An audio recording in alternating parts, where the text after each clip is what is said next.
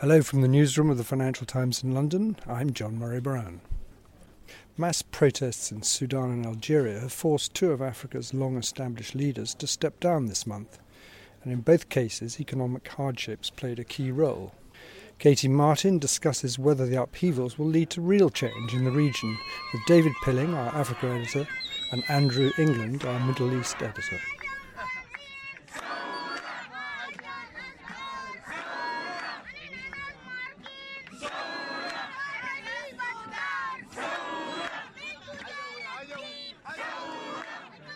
So, David, let's start with Sudan. What's the situation there now? Well, everything's really in flux. Last Thursday, Omar al-Bashir, who'd been in power for 30 years, was ousted by a coup, or what purported to be a coup. The general who replaced him was ousted 24 hours later as head of what's become a military council.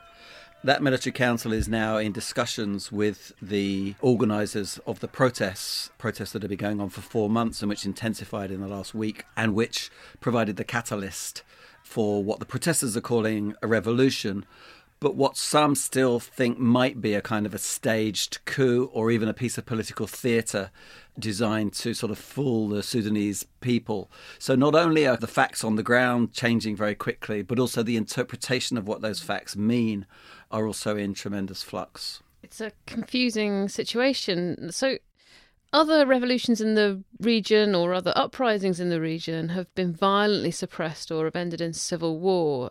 How has Sudan avoided this fate? Well, we're 4 days into the revolution, so I think it's far too early to say that it has avoided such a fate. I mean, if you look at the Arab Spring around the region, Tunisia has not gone so badly, but Egypt now has basically a military government. You know, you have Yemen, you have Syria. The track record isn't entirely commendable.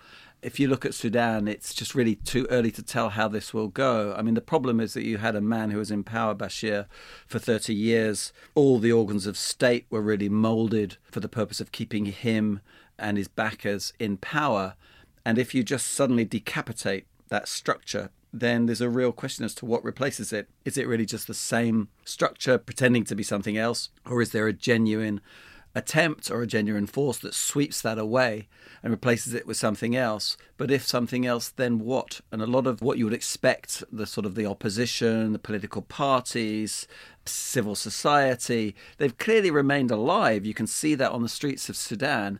But to the extent that they're functioning structures that could, for example, win an election if an election is held, we really don't know.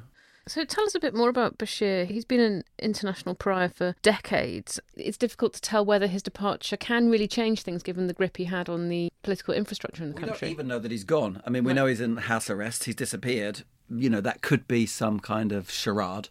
But assuming that he has gone, look, I mean, Bashir came into power in 1989 through a coup. He consolidated his power.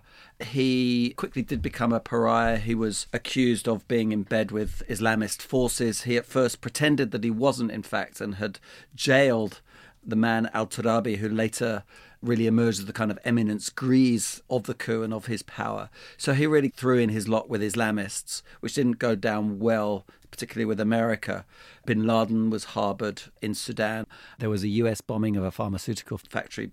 And then you had a whole uprising in Darfur in the west of the country, which was absolutely brutally suppressed by the regime, by Janjaweed forces, which have now really become a militia. And this militia, funnily enough, may now actually be part of, or certainly very connected to, the military council that's now in control. So, as you can see, the whole situation is very complex, both the history of what's being inherited, but also what we have today. Meanwhile, over in Algeria, there's been a similar upheaval earlier this month. Andrew, what are the main similarities and differences between those two situations?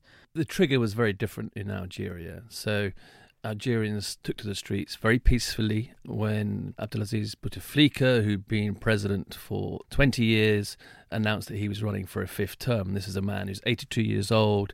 He's been incapacitated and hasn't spoken since a stroke in 2013. So Algerians took this as a huge insult, and the protests quickly took on a very national character and spread across the country and gained huge momentum. Now, eventually, again, in a country where the military plays an important role in politics, The military intervened at the beginning of this month, and Bouteflika did resign. This was after they postponed elections and talked about having national dialogue. But in a very similar way to Sudan, from the protesters' perspective, it's not seen as enough. The cause have sort of morphed into cause for general regime change. So the figurehead has gone, but they still want more. And I think that's what we're still waiting to see, how that plays out in Algeria, the same way David was talking about Sudan. You've had a scenario where there's a facade of multi-party democracy in Algeria, but political parties are basically shells, they're tools of the state. So what is going to replace the regime? What could replace the FLN, the political party of Bouteflika, going back to the liberation movement that's been in power for years? So with all these cases, I think it's just a question of we're in a situation where we're slightly uncharted waters for these countries. And so we don't really know which direction it's going. And how do the militaries manoeuvre in a way that can appease the protesters while showing serious signs of reform? Is there an economic element to what's happening? Yeah, I think there's an economic element in all of these countries. Algeria's Africa's biggest gas producer, is a very important gas exporter to Europe, particularly southern Europe.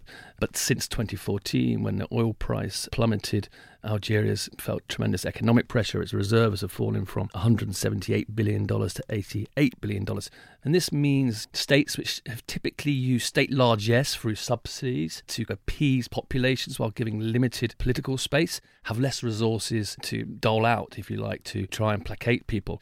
And they're being forced to introduce more austerity measures. So cutting food subsidies, cutting energy subsidies. So in a sense, they're putting more pressure on populations which are younger, which are better informed, at a time when they're giving them less or limited political freedom. And that pressure's built up. And I think what we're seeing in both Sudan and Algeria is people are saying, right, we've had enough. We want change. And in Sudan, you had very similar kind of economic pressures. Sudan lost South Sudan, its oil-producing region. It was also not able to put in the subsidies in the same manner as Algeria. And it was actually bread prices, a big hike in bread prices following a removal of subsidies that triggered these protests 4 months ago. What started out as economic quickly took on a political taint, but the proximate cause was certainly economic. And another factor which really angers people is that it's not just that they're being asked to make more sacrifices, it's that they're being asked to make these sacrifices by regimes they perceive to be extremely corrupt. Ruling elites, business, military, political, that have ripped off the state's resources for their own benefit at the expense of the masses. So you have this volatile cocktail of frustration and anger over economic, political and social issues, which is really, causing ructions throughout the region. I suspect the answer to this question is going to be, I don't know. But do you think we are on the cusp of seeing some lasting change in Algeria now, a proper move towards democracy and freedom as we would define it? I think the jury is very much out. I mean, what we have seen in Algeria is the security forces and the protesters to date have been very wary of sort of moving towards violence, so it's been very peaceful, which is a very good sign. There's a real question about how the military proceeds, because the militaries in all these countries, they see themselves as the protectors of the state. And in Algeria, it goes back to the liberation movement against France. And so I think that there is a genuine belief among the security that they are there, they are needed to protect the state. Will they be willing to say, right, it's time for a new generation, it's time to move forward? And that's where the real challenge and the real questions lie, I think. David, in terms of Sudan, what do you think? Do you think there's a chance that this is a flash in the pan, effectively, or do you think this is something there's no going back? There is a chance there's a flash in the pan. I don't think we should underestimate what has happened. You've had a very concerted, very well organised, very peaceful protest movement that has been nationwide, that has been organised by young, educated people that have pushed for a result, and they appear to have got that result. They're also digging in. So although they've toppled not one but two leaders, or at least appear to, they're saying they're not moving until they have something that looks like a civilian-led transitional government followed by democratic elections. So in that sense, something psychologically, I think, has changed. However, could we see a situation where you have a messy transition, where you have elections that are run really under the auspices of the military council, that are won even, for example, a la Thailand, by a military leader, by General Burhan, who's now in control, it's not impossible to see him presenting himself as a civilian leader and winning an election. I mean, all this is a crystal ball because we're 4 days into a process that is going to unfold over several years.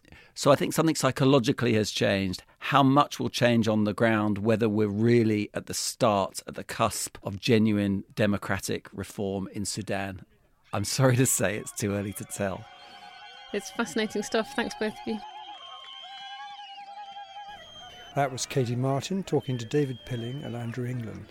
Thanks for listening. Remember, if you're not already a subscriber and would like to discover more FT content, you can find our latest subscription offers at ft.com/offer.